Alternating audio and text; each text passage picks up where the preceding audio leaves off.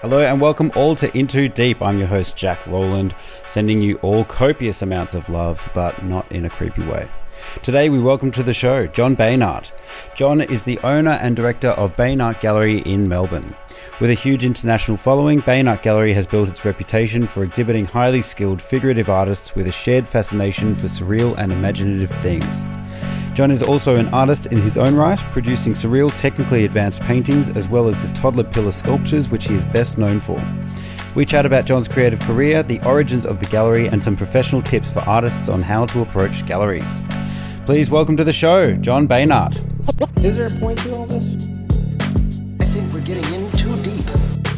You don't apply. Bad luck. Well, I have one speed, I have one gear. Go, go, go, go, go, go, go. I'll tell you when we're getting in too deep. John, how are you? Good. Good. How are you? Very well, thanks, mate. Really appreciate you making the time. Big fan of your gallery for many years. As I was going to say, much of Melbourne is, but much of the world is actually. You're, I don't know. You've managed to build such a great international audience for the kind of art you show as well. Just recently, I was listening to the Lex Friedman podcast, and I think it was an episode with Michael Malice, and he was just they were going on this contemporary art little spiel, and your gallery came up as a recommended thing. I was like, that's awesome. It's one of my favorite podcasts. Massive shout out. So yeah, good stuff. Yeah, that was cool. I mean, I've been listening to Lex's podcast a fair bit too, and that would be probably an episode that I wouldn't normally listen to, because I usually listen to the more tech or AI or philosophical ones or whatever, but I didn't even know who Michael Malice was. Yeah. He's an interesting character. But people pointed it out, and I heard it, and it was really exciting to have a mention on that. How good. Yeah. So you're a man of many talents, or have worn many hats, I suppose. Mostly involved in the art world. You're a fine artist yourself. You've done everything: publishing, created a collective, surrealist collective, your gallery, of course, and curated many shows and things, both in Melbourne and in the United States. I'd love to really kind of pick your brain on the gallery side of things, because I think, I've got so many artists. I think navigating the gallery world is just such a weird, difficult, unknown territory kind of thing. You've actually you've built a career on facilitating artists and really creating a network, platforms where artists can be seen and thrive. So, maybe we'll start. What was your kind of entry into the art world? Well, I guess as a young...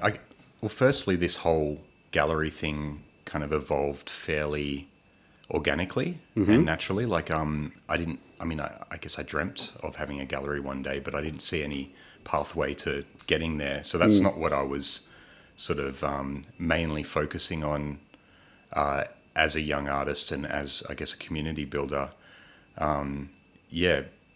Basically the whole thing was a bit of an accident. Right. And I guess it started out, I built a website, back in the very early days when social media was just emerging, like MySpace days.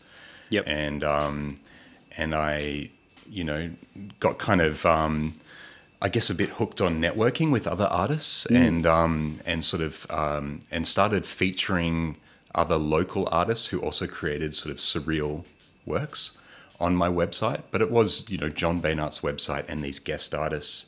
And then at some point I got so into that I flipped it and I started calling it a collective. And, hooked up with other groups, started publishing magazines. And then, I don't know, the website became quite popular and we had this very popular forum. It was before Facebook, so people were meeting on forums. And then I kind of turned it was like the underground Australian art collective, but then I sort of opened the floodgates to the whole international thing and built Yeah. it into the Beinart International Surreal Art Collective.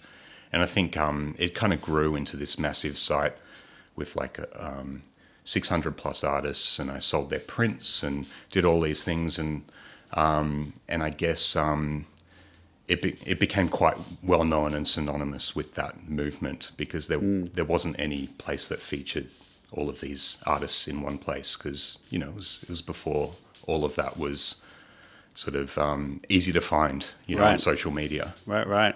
Yeah, it's funny how because I was reading about your bio and stuff, and it did seem like there was not really much home for a lot of these modern day surrealist painters. The more contemporary fine art kind of world doesn't tend to favor illustrative or a lot of figurative or literal work. There's definitely, it's definitely there, but there's a lot more, conceptual or whatever abstractions and things. And but now, I mean, that world of pop surrealists or other there's heaps of other terms, but you've got like juxtapose, you've got high fructose, you've got it's a massive international scene and market for it.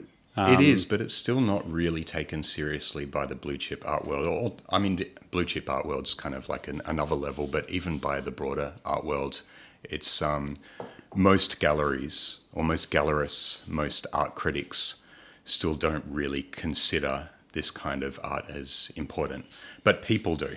Right? And collectors do. Yeah, there's such people a love market for it, right? this art that, where you can look at it for a second and sort of have, it's narrative, it's pictorial, it's like, the skill and the love that goes into each piece is instantly, obvious to people. Yeah. They don't have to read something about the piece to understand it. They can just interpret the imagery, and people love that. And that's, I don't know, that's what motivates me, I guess, because I love that. And I love the unpretentiousness of this kind of work, how relatable and accessible it is, and how it sort of speaks to everyone's imaginations. And Right.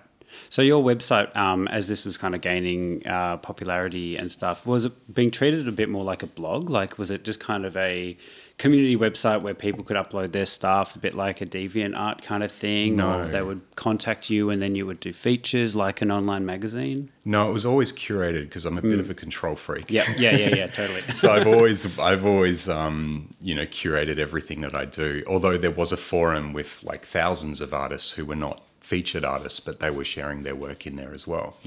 Cool. So it was both. a community. Yeah, and I think that at some point I even built something into the forum where they could build their own galleries and stuff. Essentially what you do on social media these days. But that was back then. The art world and lots of other niches were split off into different forums all over the internet. Yeah.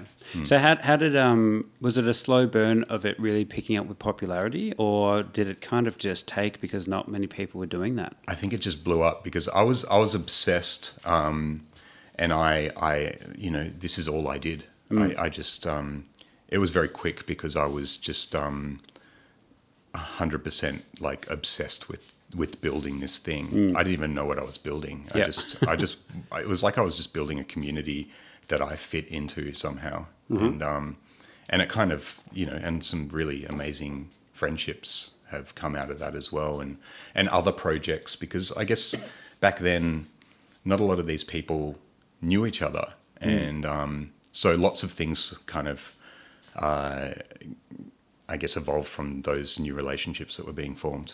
Right. Yeah. Right.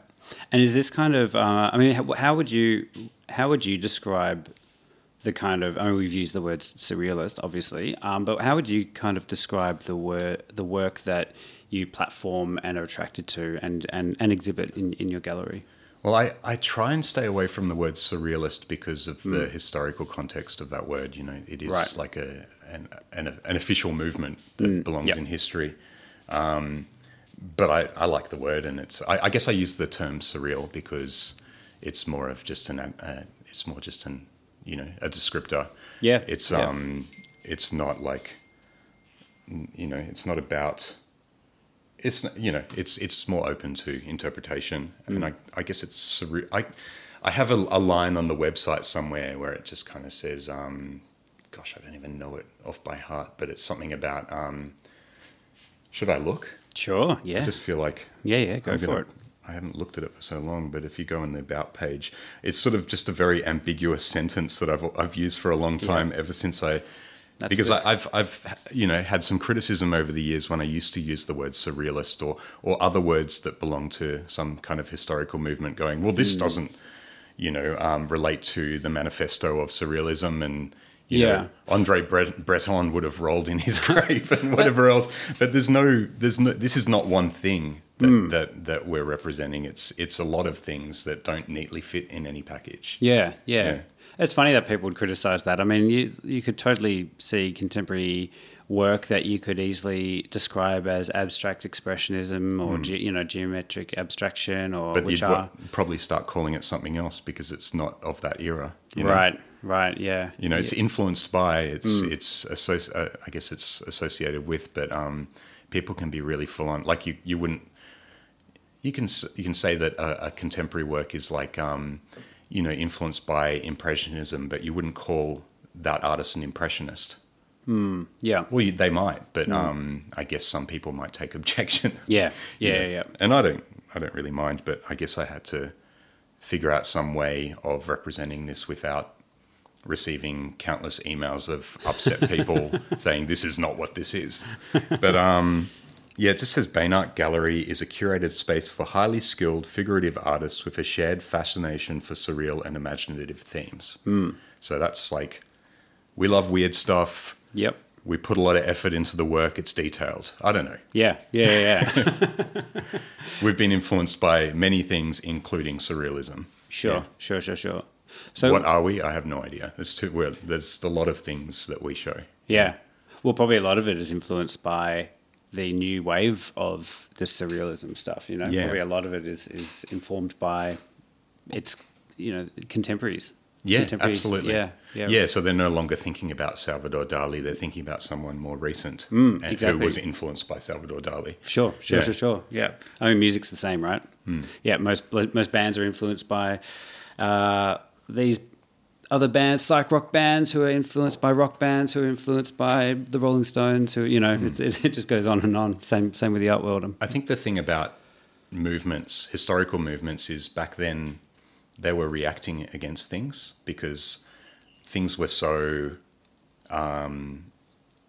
people were so dogmatic about what things should be, what art should be, that each time there was a movement, it was like, no, art can also be this. And it was like almost like a statement. The whole movement was like reacting against the way things were previously. Whereas now it's like anything can be anything. So nothing, like there's no manifestos, it's not like, like a large groups of people are, agree on, why they're all creating the work to react against a certain thing. It's, it's more individualist and mixed and varied. Yeah, it's funny. It's funny thinking back how there used to be bars where all the local artists and poets would hang out and they'd all philosophize and start making. Many artists would be making the same work, not the same work, but their own interpretations of this new way of thinking. And now we have every single option at our fingertip. We have the internet and Wikipedia and AI. Like art can just go in every single direction, and it does. Be interesting fast forwarding 20, 30 years and seeing what this time period is known for. Probably at the moment AI, I'd say. Yeah, this specific moment for sure. But I do think that like back then, I guess manifestos were important and movements were important. But I think now, it's probably more up to future historians to categorize whatever it is that we're all doing. Because it always sounds a bit pretentious when someone says that they belong to this movement, and usually it's like just them, really. Yeah. My art is blah, blah, blah. Yeah. And here's my manifesto. And it's like, okay, so, yeah. For sure. So when this website is becoming a collective, you're also very focused on your own art career at this point. That's what started the website.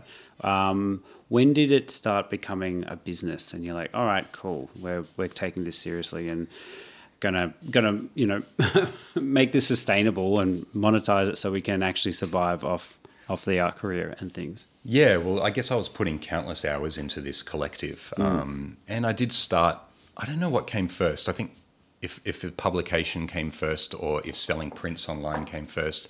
I don't know what it was, but I guess the publication side, when I started publishing art books, that I guess there were two things that were driving that. There was definitely an interest in making this project financially viable or sustainable. Mm-hmm. Yeah, sustainable is probably the better word because you need money to survive. Exactly. But I also really wanted, I guess back then, it felt like if something wasn't in print, it wasn't like, it didn't have the same level of importance. That seems to have changed now.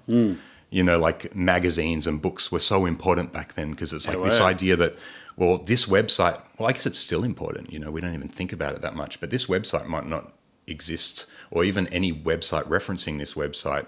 But if you're in a book, someone in a few hundred years might look at that book and go, well, or a historian might look back at it and go, well, this looks a bit like a movement.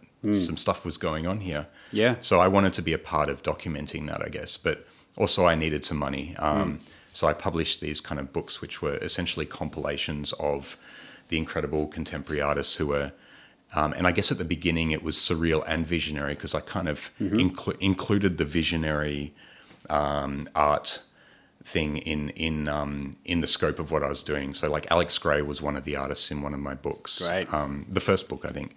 And Ernst Fuchs, who was a part of the fantastic realist movement, Robert Venosa, Amanda Sage, all of these people who, you know, some of them were more historical. I think, H.R. Giger was in the second book. He was on the cover. So, like... was he around back then? He was alive, yeah. And you made contact with him and stuff? And... I was communicating with his agent. Cool. Who was also since passed. But, that's awesome. Yeah, so, I mean... But I was in direct contact with Alex Gray and, you know, spent some time with him and, you know, even sort of communicated with Ernst Fuchs and people like that. But I guess, you know, I was trying to document something that was almost like too broad to sort of refine down into one thing, as we've talked about in this interview already. But I guess I just wanted to showcase it all in print. And I did that for 2 books. And then I started releasing monographs, like basically a book documenting the career of a few artists who I thought were important. And the first one was Chris Cooksey. And that one actually did really well. That was our best-selling book, and it you know, sold out of a few editions. And then we released Laurie Lipton's first art book. That was Chris Cooksey's first art book too. And we also released Chet Sar's first art book. But during all of this, I guess the effects of the global financial crisis were, you know, it was happening. This ripple effect was happening where distributors were taking less risks and also going out of business. A lot of publishers were going out of business. Taschen was sort of emerging and making it so that unless you had a very low price on an art book, people would think it was expensive. Yeah, you know, so because they were on, you know, producing and distributing on a scale where they could take the price of each book way down compared to what an independent person could do. Amazon was emerging, so people, you know, like there were all these factors in play which basically made it so that independent publishers, it was already difficult, but then it kind of made it really unviable at that point. Oh, that must have been so frustrating. Yeah. Just as it's getting legs. And I guess my dream was, it felt as though my dream was dying. And I had a child around that time, and I kept the Beinart Surreal Art Collective going and kept curating shows. I didn't mention I was curating shows overseas in Santa Monica.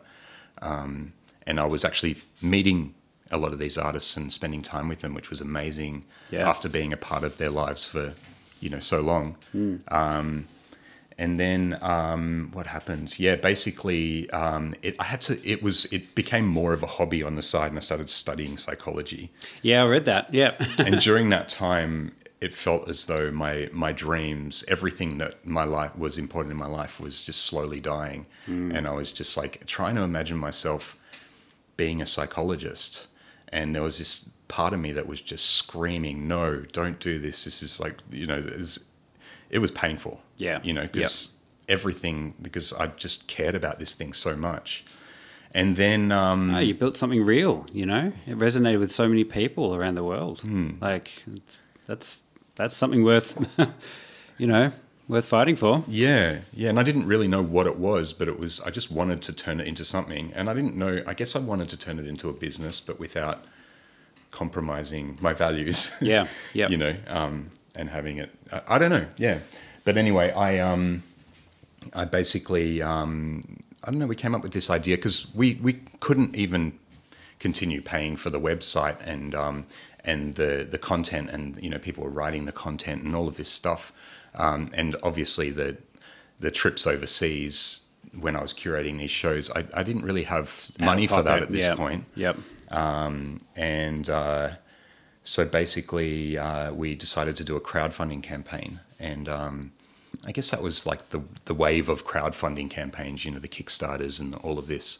And I called out to the artists that, would you help support this campaign by, if you could provide some incentives, like maybe some prints, or some people even pitched in with originals and different reward structures that you could get if you supported the Beinart Collective. And I think it was like keeping the Beinart Collective alive or whatever, and we were asking for, I don't know, $20,000. I can't remember what it was, but all the artists rallied behind it. We had a big social media presence at this time, big mailing list from, we'd been growing this thing over the years, and that money came in within 24 hours. Amazing. And then we decided to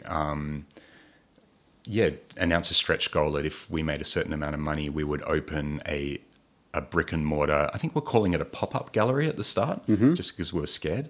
Yep. Just test the waters, dip our toes in. Yep. And we didn't quite make enough the money that we asked for there, but we almost did. Like it a lot of money came in, and that basically paid for the first year of rent for a physical space. But straight away it was like, we'd paid for the rent and all these other things, and then the money was gone. Yep. And then we had to start selling art quick, or else this was not going to work. And I think it took like 2 or 3 years before we started actually making money.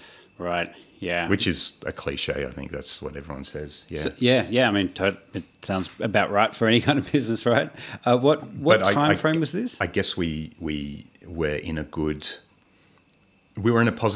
situation because we had a strong brand that people already knew, the whole Beinart thing, and we had a big mailing list, some of whom were collectors, and social media presence already, and also relationship. I guess I had goodwill and relationships with artists who were quite established. Some of them were quite famous, who were keen to show at a new gallery, because of that goodwill and that relationship, whereas a new gallery might not have access to some of these names, which really helped. Yeah.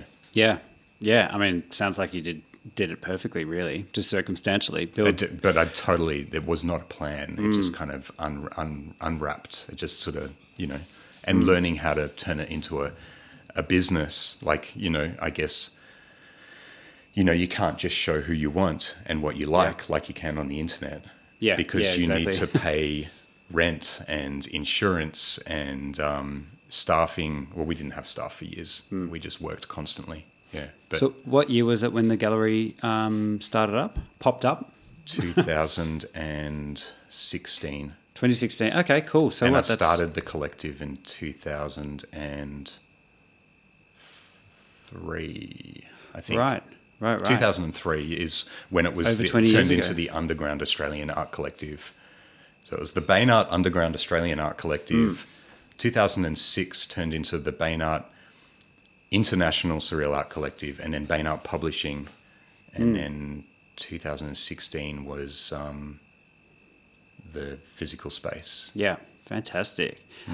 Who were some of the early artists that you kind of featured, and have any of the early artists continued through to kind of current day, or has it been a constant kind of evolution? Do you mean feature online, like back in the really early days? People who you kind of started that excited you enough to start featuring their work. Well, I guess Chetsar's been a part of it since fairly early. I don't know, like there's a whole generations of artists have come up since then, and it's like, and some of these people, you know, have ties to other galleries wherever they are in the world, and you know, they do show with us occasionally, but they're not, and we've got, you know, great friendships and whatever else, but they're not necessarily a part of our group of artists that we're currently showing. But I'm sure a lot of them are. Just my brain's just going blank right now. I mean, we literally show hundreds of artists, and trying to think of who we showed back then and continue to show. There's definitely a bunch, but we also had to figure out who can we sell. You know, like because there's you know, when we get work shipped to us from overseas and we can't sell it, we then have to ship it back at our own expense. So you do take risks, but you've also got to be realistic. And if I've shown an artist a bunch of times, and for whatever reason I'm not reaching the market for their work, or the collectors who are interested in our gallery just aren't interested in that particular artist or that work, at some point you've got to move on, and it's best for both parties. They should also not be investing in our gallery because it's not the right fit, obviously. Or like when an artist has reached a certain point in their career, their price point goes higher every year, you know, generally, and at some point maybe we're not the right gallery. They need to be in some, you know, other gallery because they've reached a price point that's you know, maybe, you know, on average higher than what our collectors are able to pay. So starting up a gallery, kind of, you know, you're an artist as well. You've had a, you know, sometimes not enough these days. You are. You've done many. I've seen. Yeah, your work's incredibly skilled painter, sculptor. But starting a gallery is, you know, it's a whole kettle of fish. All of a sudden, you're in sales. I couldn't think of. I could not ever do that. You know, selling. I guess it's different when you're selling other people's work. You know, it's then selling your own work. But selling my own work is hard enough. Just mentally getting your head around it. It's easier to sell other people's work than your own work, really. I imagine. But getting into that it's less terrifying. Sure, you felt less exposed. How did you go in those first few years of actually learning how to be a gallerist and curator and all that with no staff, taking in everything yourself? Well, it wasn't just me. So Corinne, you know, my ex-wife helped build this business, you know, from the ground up. In fact, it was her idea to. And we're still good friends and have a child together, but it was her idea to the stretch goal, the pop-up gallery. That was her idea. Great. I think I had some silly idea at the beginning, and she's like, "Why don't we do this?" She was definitely more of the person directly communicating with the collectors. And she had a knack for that.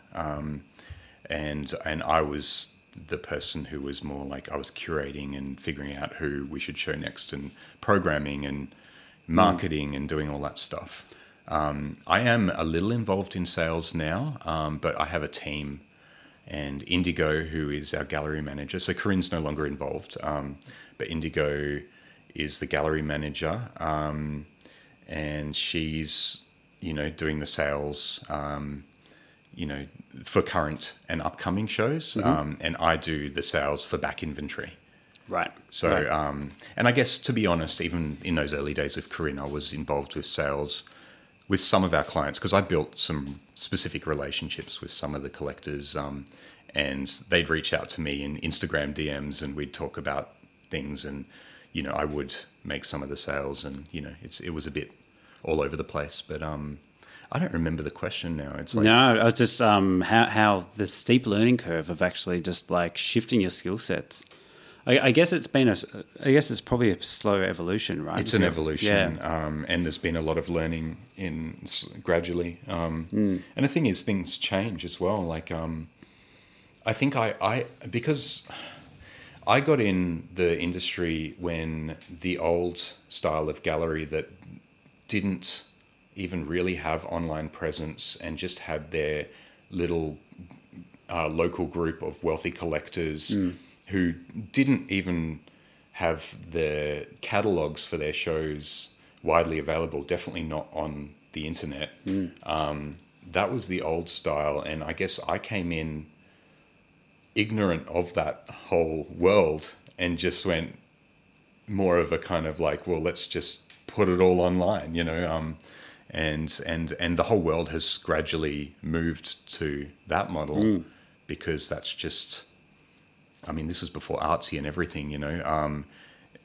galleries, in order for galleries to survive, they needed to adapt to the internet. Yeah. Whereas I was the internet adapting to galleries. Yeah. So, I wasn't the internet. I was no. a very small part of the internet.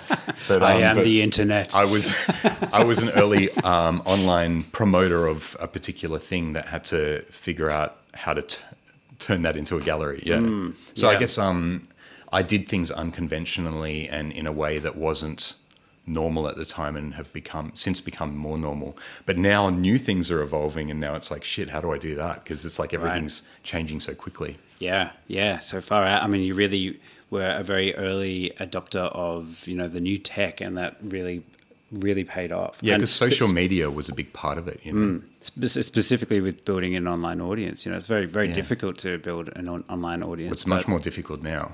It wasn't that difficult back then. So, but back then when you were doing all this, the online collective through your website, and you just starting to publish books and able to get people like Alex Gray, was there much of a platform for this style of art? Were there many galleries? Was there many other online things, or was there a big gap in the market where a lot of these surreal, pop surreal, dark arts, whatever genre we want to I don't really think there was... Everyone was hungry for a place. There was a mishmash of very small siloed things that were very, very much like, we are all about visionary art, and they'd have like, say, 20 artists on there, and this one's all about dark art, and this one's... And I guess I was...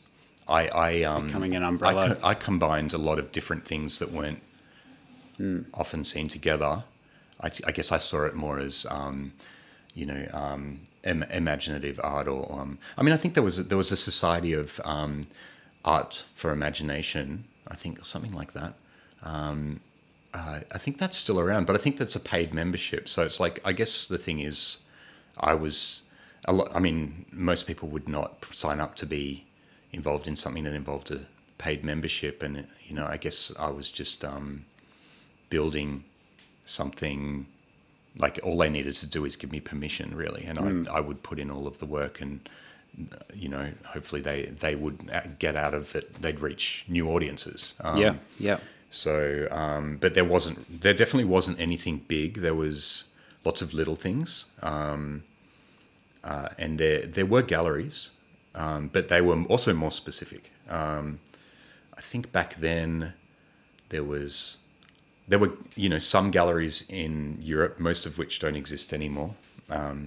Dorothy's Circus still exists, but that's more pop surrealist. Again, it's more niche. It's more of a narrow... they show some great artists, but it's more of a specific thing. And I think Copro Gallery was around back then, or called Copro Nason, and I ended up curating a lot of shows there.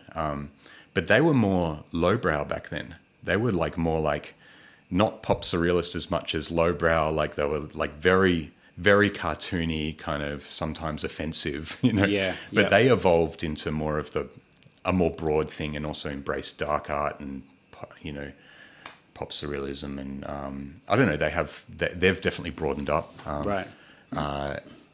Corey Helford, who kind of dominates the scene, didn't exist back then. Mm-hmm. That was more recent. I popped in there when I was in LA. Yeah. Yeah. And ThinkSpace, I think they might have just started around that time. But it's funny, they were like this, and they've changed their identity a lot too. They were very much about pop surrealism and lowbrow art, and also the very young, very affordable emerging artists.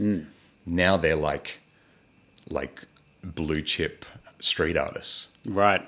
You know, they've evolved a lot. They've become like a very different thing. The heavy hitters. But it's also kind of, they've evolved into a different scene. But there's a connection, and they still have some of the same artists. So yeah, I mean, most of these galleries don't exist. I mean, there's many more, but they don't exist anymore. They closed, you know, some during COVID. Yep. I feel like there are some galleries that have show many of the same artists that we do, but they're all in America. There is Outre, and they existed way before my time. Right. But they were like, originally they were, I think it was Tune In. Mm-hmm. They sold animation cells, like collectible Right. animation cells from like, you know, The Simpsons or whatever else. Yeah, I didn't know that. And then Martin developed an interest in lowbrow and pop surrealism, and he basically sold a lot of prints. But they have moved more into the original art and exhibitions thing in more recent years. But I feel like their art, there's a crossover there too, but they're a bit less dark than we are. Right. I've become less dark over the years. My interests were much darker back in the day, and I'm more eclectic, but I still have a bit of a dark sort of Bit of a dark appetite. edge. Yeah. And Hey, you had Giga on your front cover. So. But I would say that, you know, probably 50% or more of the work that we show is not really dark. But it's all surreal. It's all imaginative, and, you know. Yeah. You mentioned COVID. How was it for galleries during COVID? Because I remember, you know, there were a lot of mixed reports. I heard of some artists doing incredibly well. I heard of some galleries doing incredibly well. I think, you know, art being a non-essential item, it's a for people to purchase when shit's hitting the fan. I would have thought art would be one of the first things to go. But then it turned out that what people would usually spend on holidays or eating out at restaurants, people were spending more time at home and happy to do their houses up and make. But yeah, how was that a real struggle time, or was it a good time for art? COVID was a struggle for me psychologically and emotionally with the isolation and the totally insane lockdowns. I mean, the you know, what is it, 200 and whatever days of lockdown. Yeah, it was rough. That was rough. That was rough. You know, but financially and as far as the business goes, it just exploded. Really? During that time. And I guess we were well positioned. Like the first few months of lockdowns, when the whole world was like freaking out, going, what does this mean?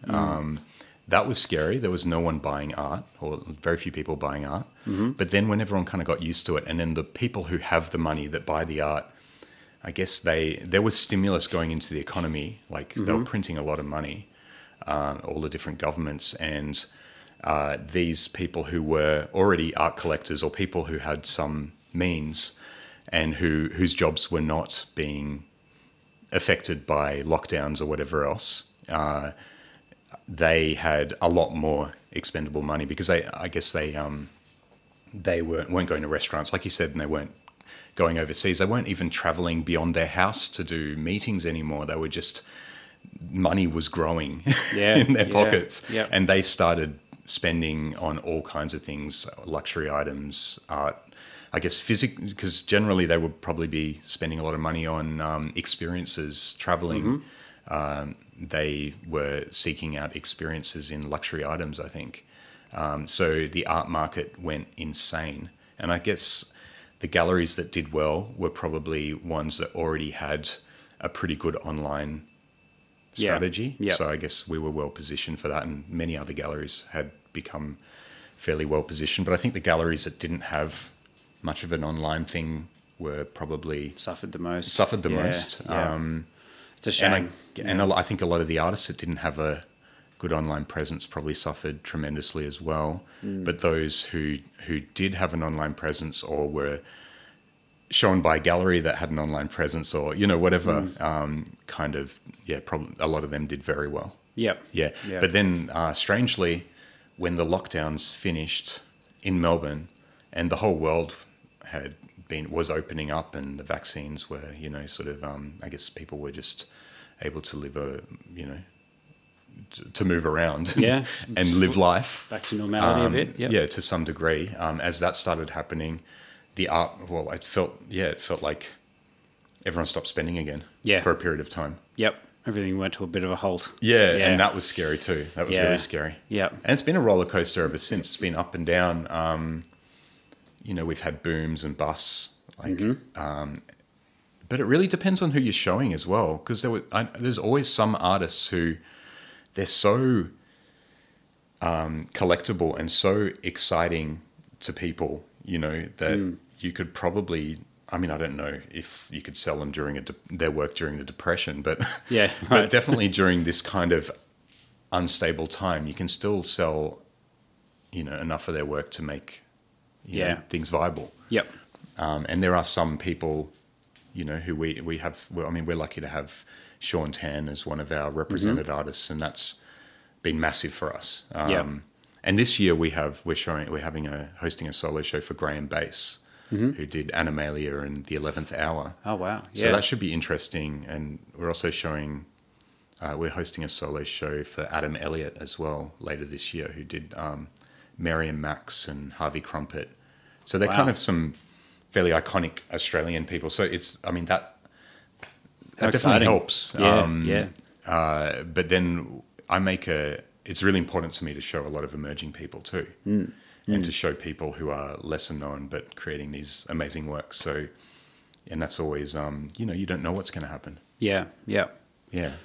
Speaking of like emerging artists or upcoming artists, or I mean, even just artists, how, navigating the gallery scene can be so difficult for artists. I'm sure every artist out there, many, many years in the early days of their career of trying to get people's attention, very, very difficult. Once you've been around for enough years, and if your work stands up, you start to get to know the scene, get to know the people, get to know the gallerists and the artists. But what are some ways, or maybe what are some do's and don'ts of artists trying to connect with galleries and get their art under a gallerist's nose, from your perspective? Yeah. Well, I think, I would say as far as do's go, I'll start on the positive. Yeah. I think it's important to have, to build your social media presence. Unfortunately, it kind of sucks that artists have to be both skilled at their art and skilled at marketing these days. Sure, yeah. And so much time that could have been used to develop the art is now, involved in the social media and everything. Just the way it is. It's a bit sad, but to get on the radar of a lot of galleries, I find a lot of the artists we show on social media, I'm discovering artists every day on social media, mainly Instagram. So I think it's important to have some Instagram, to have some presence on Instagram. It's not a make or break, and stuff could happen for you anyway, but that's definitely going to help. And also to have, I don't know, if you've got a sizable following, that probably is appealing to galleries too. Although, for me, sure, that definitely is something I look at. But we're tailoring to such a niche and I'm excited about such a specific type of art that if I see someone who has no following, who is creating really weird and wonderful stuff, I want to show it. You'd be happy to give that. I'll try it out. Right. But social, I think I probably found them in the first place on Instagram, even if they only had 2 followers. For some reason, I found them. And obviously, the more followers they have, the more likely they are to pop up on my recommended things or whatever. So that's important. I think it's important if you are going to submit your work to a gallery, you should probably look at what they show. Yeah, identify whether your work's See if it fits. fit. Yeah. And some galleries have don't have a sort of difficult to identify kind of identity. Mm-hmm. That didn't make sense, but yeah. Or don't have much of an identity, don't have like a particular niche. They show lots of different things, and that's fine. And I guess if you find that, then yeah, sure. If you like that gallery, then submit your work. But if a gallery has a particular flavor of work like what we show, and there are many galleries where the gallerist is obviously emotionally invested or passionate about a particular style or a particular medium or whatever it is, if you're going to make a submission, you should probably first think about whether you would fit. Right. Right. Yeah, and I think that's important. And I think if you are I think it's important if you feel like there's a fit, you like a gallery and you are local to that gallery, to turn up to their openings and get to know the community, get to know the artists, get to know the owners, the people who work there. But I think it's important not to shove your work down their throats in that context. Yep. And an opening's not a good time to be showing off your portfolio. No, and you should not be turning up with your portfolio unannounced. Get to know them first, like try and build a relationship. They're probably more likely to invest some time into looking and having serious thought about it. I think that's a really good one. That just like turning up, and so many artists, openings can be awkward, I think, for a lot of people. I mean, a lot of times they're fantastic, wonderful, but many artists are introverted people and do find it kind of difficult. But unfortunately, I think that's just like, if you want to be friends with someone, you have to spend time with them. And if you want to work with someone, you also have to familiarize yourself with them and definitely embrace that. Get out of the studio, turning up, after maybe like the third, fourth, fifth time you're actually having a conversation with some person, they're probably more likely to ask, what do you do? What, and they might want to... What do you do with yourself? What's your job? You're an artist? Oh, okay. Yeah. It'll come across a lot better, I think, if that's the way it happens. I think that's a very important one. They'll approach it with an open mind. If they already know you as a person who's not just there to show you, I guess... Gosh, with an agenda. With an agenda, yeah, exactly. Even though you've got an agenda. Everyone's got an agenda, but yeah. Be subtle. Disguise it a little. Just be subtle. Sure. But, and I guess, it's really hard when, I don't sit in the gallery that often anymore because I'm more behind the scenes and I have staff. But when I did sit in the gallery, and I know that the people who work at my gallery probably experience this daily, but I don't hear about every single event. But people come in and they shove their phones in your face on their Instagrams, and it's really and you're usually annoying. Juggling 10 things in your head at the time, and often the work is not even relevant to the gallery at all. And and I mean, if someone does that and their work is just like perfect for the gallery, and it's just like, on the rare occasion, and you're receptive to it, it might work. It might yield results, but I think you're less likely to. Right. And you're more likely to irritate someone, or first impressions last. Yeah. I mean, it's not the best way to start. There's a better way to go about it. Right. Yeah. Build somewhat of a relationship first. Yeah. And then they'll probably ask you what you do, and they'll want to see your work. Yep. What do you think about emails? I've heard some gallerists say, "Do not email us. We won't respond. We don't like that." I've seen websites saying we do not accept online submissions. Yeah. I've seen quite a few galleries really determine that. However, I got my break by emailing. That was how I got my first show, and which led to representation. So I mean, there really is no one way. What annoys one person that's true will be fine for others. But would you say emails are more deterred? We encourage emails. You do encourage email submissions, but we can't respond to all of them. Right. Right. Yeah. So, and that can be frustrating for people, I guess, because they come in like there's a lot. There's a lot of emails. Yeah. And I've just got to manage my time. Yeah. But I need some autoresponder or something.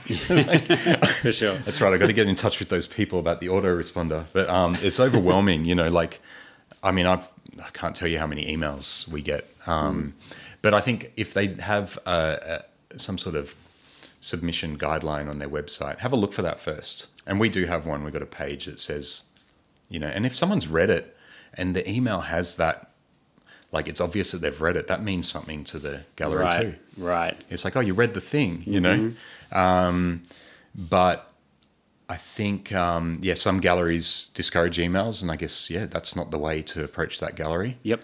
I would say that 99.9% of the emails we receive are not artists that really fit with the gallery.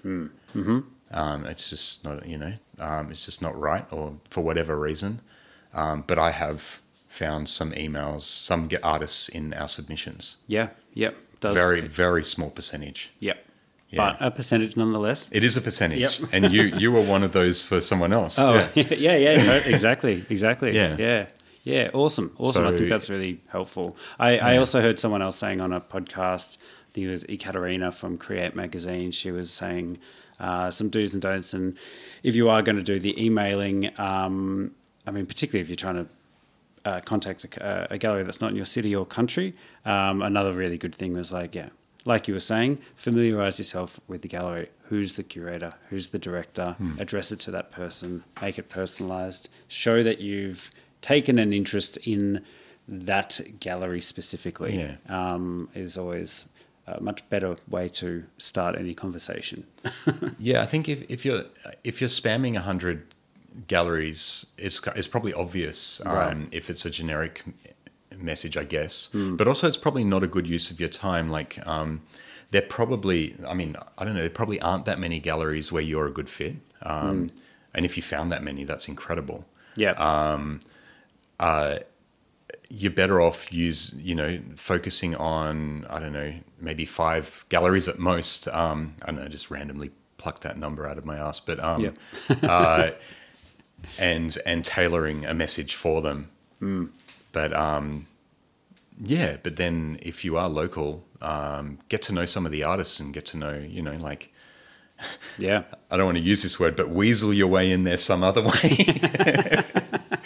But, at the end of the day, no matter how much you network or no matter how wonderful a person the gallerist thinks you are, or even if you strike up a wonderful friendship with all of the staff and the gallery, if you're not a good fit for that gallery, then they're probably not going to show you anyway. Yeah.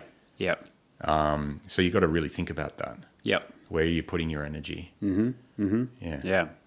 Good advice. You were kind of, we mentioned that you're an artist yourself. How has the balance of being a creative and running a successful business been? Are you still making at the moment? That's a painful subject. I'm so... Stab me right in the heart. I mean, look, I think the gallery is... I'm very, very passionate about the gallery, and everything that I've done in this sort of scattered, random career of, path has been... I'm really passionate and excited about it, but it has also, slowly, or even rather rapidly, eroded at my own art practice. So there's so many hours in the day, especially if you're doing detailed work like yourself. Like I've been trying to weave it back in for years, and I've done a bit this year, but I always I've got to do this many times a week, and it's just not possible. Yeah. And I have a child, and I'm trying to be a human as well, and go to gym and not be fat and whatever, and and I have other interests too, which should probably just disappear. So that I do have time. Never. But the thing is, the workload associated with running a gallery is beyond what anyone can really imagine. It's insane. I guess that's probably just running a business is probably often like that. But it seems like there's always a backlog of 100 things that need to be done really soon. Yeah. Yep. Always. I mean, yeah. Yeah, so I feel the same. I feel the same myself now that I'm running, surviving on my own 2 feet through murals is probably my main way I'm getting by. But yeah, it's that constant thing of just balancing with studio, time, because studio time is definitely where my heart is. That's definitely where I get my best work done. But, if you're in the studio all the time, you can't afford the studio. And then if you're taking on the jobs all the time to pay for that, you don't have time to be in the studio. It's a fine. I imagine any kind of business is a very art's a hard slog. It's hard to really be stubborn enough to stick it through. But we lucky keep hiring new staff to so that I can step out of certain roles, and it's like the income needs to support that. But then for some reason, every time we hire new staff or add staff for extra hours, the workload doubles. Right. I don't know what happens. Like, it's just. Yeah, I think I do this to myself to some degree, though. What's that? Like, I want to grow this thing. Yeah. I do add unnecessarily complex projects to it and exhibitions, and I do spend a lot of hours doing things that might not be entirely necessary. And they're all have some sort of positive effect on the business, but I wish I could balance that out a bit with my own art. Well, I mean, that's probably what's made the gallery successful, though, in the first place. I mean, if you were focusing on what was important at the very initial time of making the website and not, inverted commas, fluffing about with this online thing that you had no idea what it's going for, it's completely built and paved the way for this incredible gallery and business that you have now. So I think all those other things that you are doing probably are what actually contribute to the success of Beinart Gallery. But anyway. I think ADHD has a lot to... like the hyperfocus element of ADHD. It's been 20 years. Yep, totally. Both the superpower and the hindrance of many creatives. Maybe most creatives, actually. It seems like it. Yeah, for sure. But you've still managed to do. You still produce some really highly detailed paintings. Your toddler pillar project that you established many years ago. You're still making ways that you are keeping your creative pursuits alive with really interesting collaboration projects. So you did this big.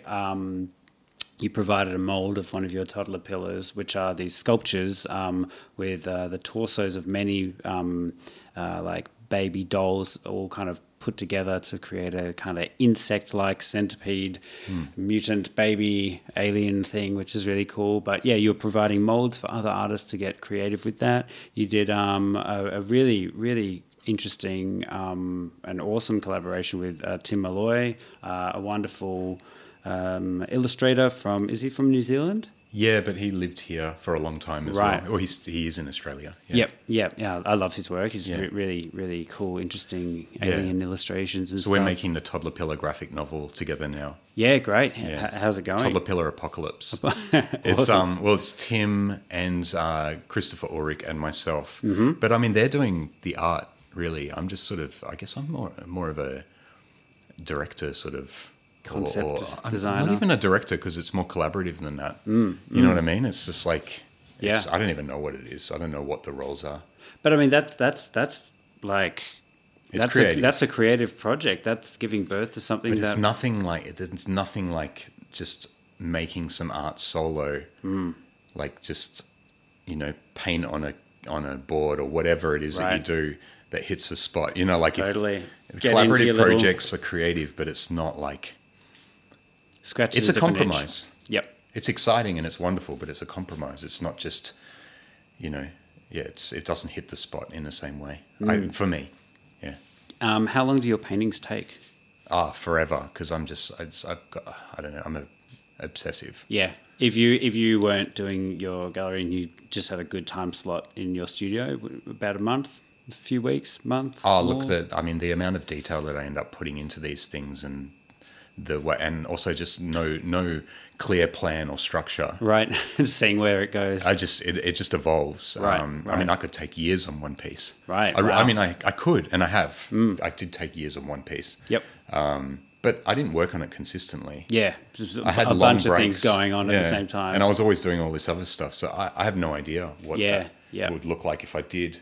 That is the thing about highly detailed work, isn't it? I mean, when you really, unless you have super hyper focus, that's all you want to do every hour of the day. You do kind of max out how many a year you can produce. You do. It's difficult. It's difficult to make a large body of work every year when you're doing hyper realistic or detailed or super representational painting. I think I'm a bit masochistic because I generally do miniatures. So my oil paintings are like 12 by 12 inches, Right. 30 centimeters, or smaller. I think one was 10 by 10 inches, which people think they're much larger because there's a lot of stuff going on in there. Lots like teeming characters, and it's kind of busy, but I hope balanced. Yep. Yep. And now, for some reason, after a frustrating period where I haven't really got to any art, I started a painting, or the under sketch, or the planning of a painting, which I've worked on quite a lot already. It's probably 5 or 6 times as large as any painting I've done, and even more dense with detail. So, I mean, I don't know It's a hard slog. what I'm doing, but I just really want to do this thing. And I guess any art that I do doesn't make any kind of economic sense. As far as hours go, I'd probably be making less than a cent an hour, even if I sold it for an extraordinary price. Totally. But that doesn't matter to me. I guess I just want to do something that I'm happy with. Yeah. But I've got the privilege of having a separate income stream, I guess. You're not relying on your works for I couldn't because yeah. I'm mental. Yeah. I can't. I just couldn't do it. Yep. I would spend months on a 12 by 12 piece. Yeah. And how's that going to work? Yeah, totally.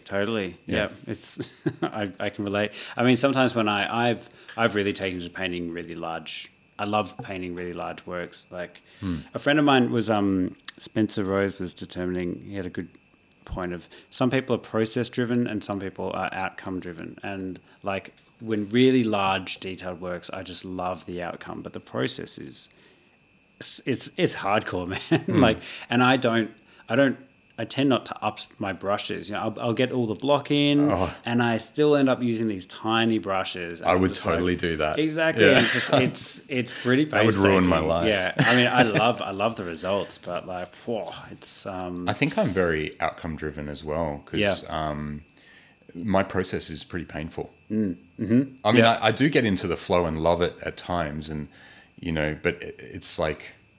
I mean, I definitely love it, and I love it as you approach the end. Like that's the fun bit, It's like it's starting to look like something, and it's that big I can middle. see the end. It's the big middle bit. Yeah. My process, I feel like my entire process is just fixing all the mistakes. It's just like everything's wrong, and I need to make it right. Yep. Another artist, a friend of mine said, Ash Coates said that. It's like making a painting is just making a shitload of fuck ups, and then you're constantly looking at those mistakes and you're trying to correct them. Yeah. And it's like it's suffering. It's hardcore. It's just there's a lot of not anxiety. Good enough. That's not good enough. Fix that. And I'm like, yeah. I relate to that too. And I use I sometimes use these brushes that aren't meant for oil paints because they're so fine. They're like they're actually made for painting miniatures, using like enamel on models. Yeah. Yep. So the oil, the terps destroys these paints really quickly, and they're expensive too. So it's kind of dumb, but that's the detail I want. Yeah, tiny brushes, and it's painful. Like when you're trying to paint a monkey's face that is a quarter the size of your small fingernail. Yeah. I can and you're a human and you shake. I can end up repainting that face like 10 times. before you nail before it. he's got the right expression. Yeah, wow. Yeah. I popped into the gallery recently, and there's an exhibition. Very sorry, I forget the artist's name, but these beautiful works, and some of them are tiny. It's right Naoto Hattori? across from the desk. Like the desk is looking at those works. Oh, who are we and talking some about? beautiful monochrome kind of landscapes, and some of them I think have some animals or figures in them. Is this current? This is what I we've got now? believe so, yeah. Oh, that's Brian Mashburn. Yeah, I think that's And that's the him. backgrounds are like very Seepy and misty atmospheric. Yep. But oh my god, like there's this one that's like I love this those. big. It's so small. I mean, the length of your hand, maybe a little longer, bit longer actually. And I just can only imagine the size of brushes that are being used. He's quick though. Really, yeah. He's probably one of the most prolific artists I've ever encountered.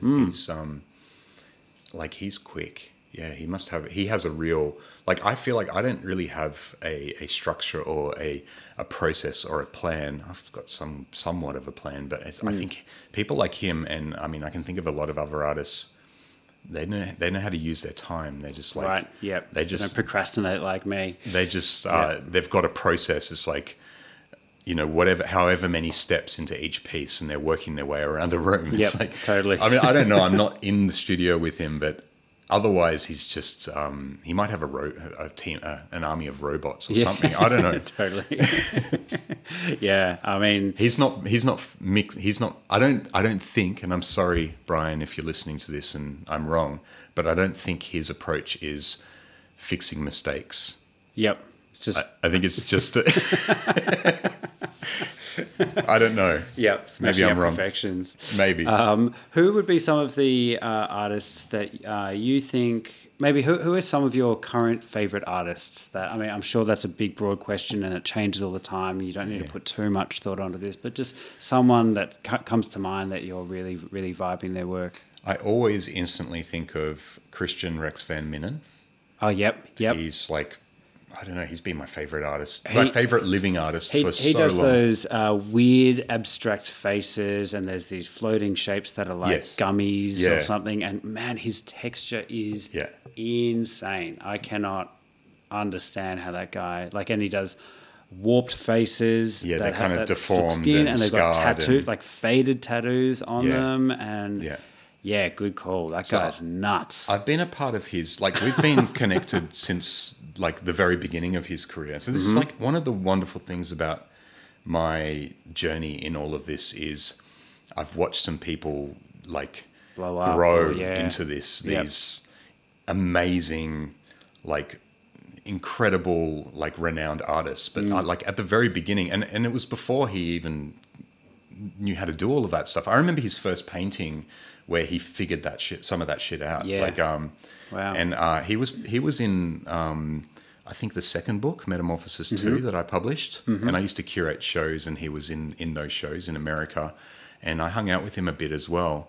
And just what's happened for him, like he even mentioned in like one of his early interviews that I was like, this was like mind blowing, that I was like one of his early breaks. Like I provided his first break. How good's that? That's got to make you feel good. That's awesome. he's a giant now, and he's like, I mean, we communicate. There's a friendship there, but I've never shown him at my gallery. I guess my gallery, he's in a different league. Right.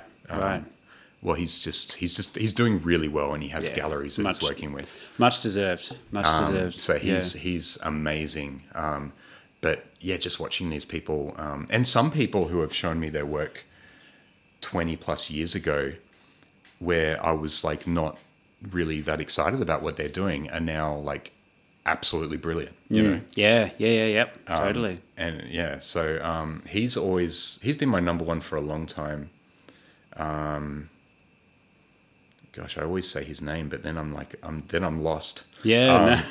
I love Jana Breik. I'm not sure her work. She does these beautiful, and we do show her. She does these beautiful kind of natural scenes of like, I guess women sort of, exploring what it is to be a woman and their sexuality, and they're quite sensual, but they're also very surreal. great. I really love her work. I love Adrian Cox. Yeah, how good's he? And we're, I mean, again, like that, I was, we were one of the first galleries that he showed in. Fantastic. And, he'd shown in a few, I think, but I was there from the early career, and it was just, it's been amazing, you know? Yeah. And he's doing really well now. Yeah, big fan of his work. But luckily he still shows with us. Yeah. Great. Yeah. Who would and I think Sean Tan as well. Like, Yeah. He's just not his narrative and his scope and everything that he does is just kind of like I think a lot of what I generally like is highly detailed to the point where it doesn't even look like a human made it. Right. Like, I love Super that. freak. And Sean's not that, although he has that ability and did that in his earlier career. Mm-hmm. But his stuff's a lot looser and more expressive, but he's really, like, I've grown into that. Right. Just the content of his work, but also I think it's amazing, you know, and the stories that he tells and the human himself. I love him. Yeah. Yep. Rad. And just to finish up, final question would be, who would be some of the more underrated artists that you think just should be more famous or should have a bigger following and just need more attention? I feel like Bo White. He's a local artist who is absolutely brilliant. His stuff's fairly hyper realistic, but very strange and imaginative. And he's got that sort of viscous, visceral, kind of blobby, shiny thing that I guess Christian Rex Van Minnen has nailed. Like, he's just the master of textures. Yeah.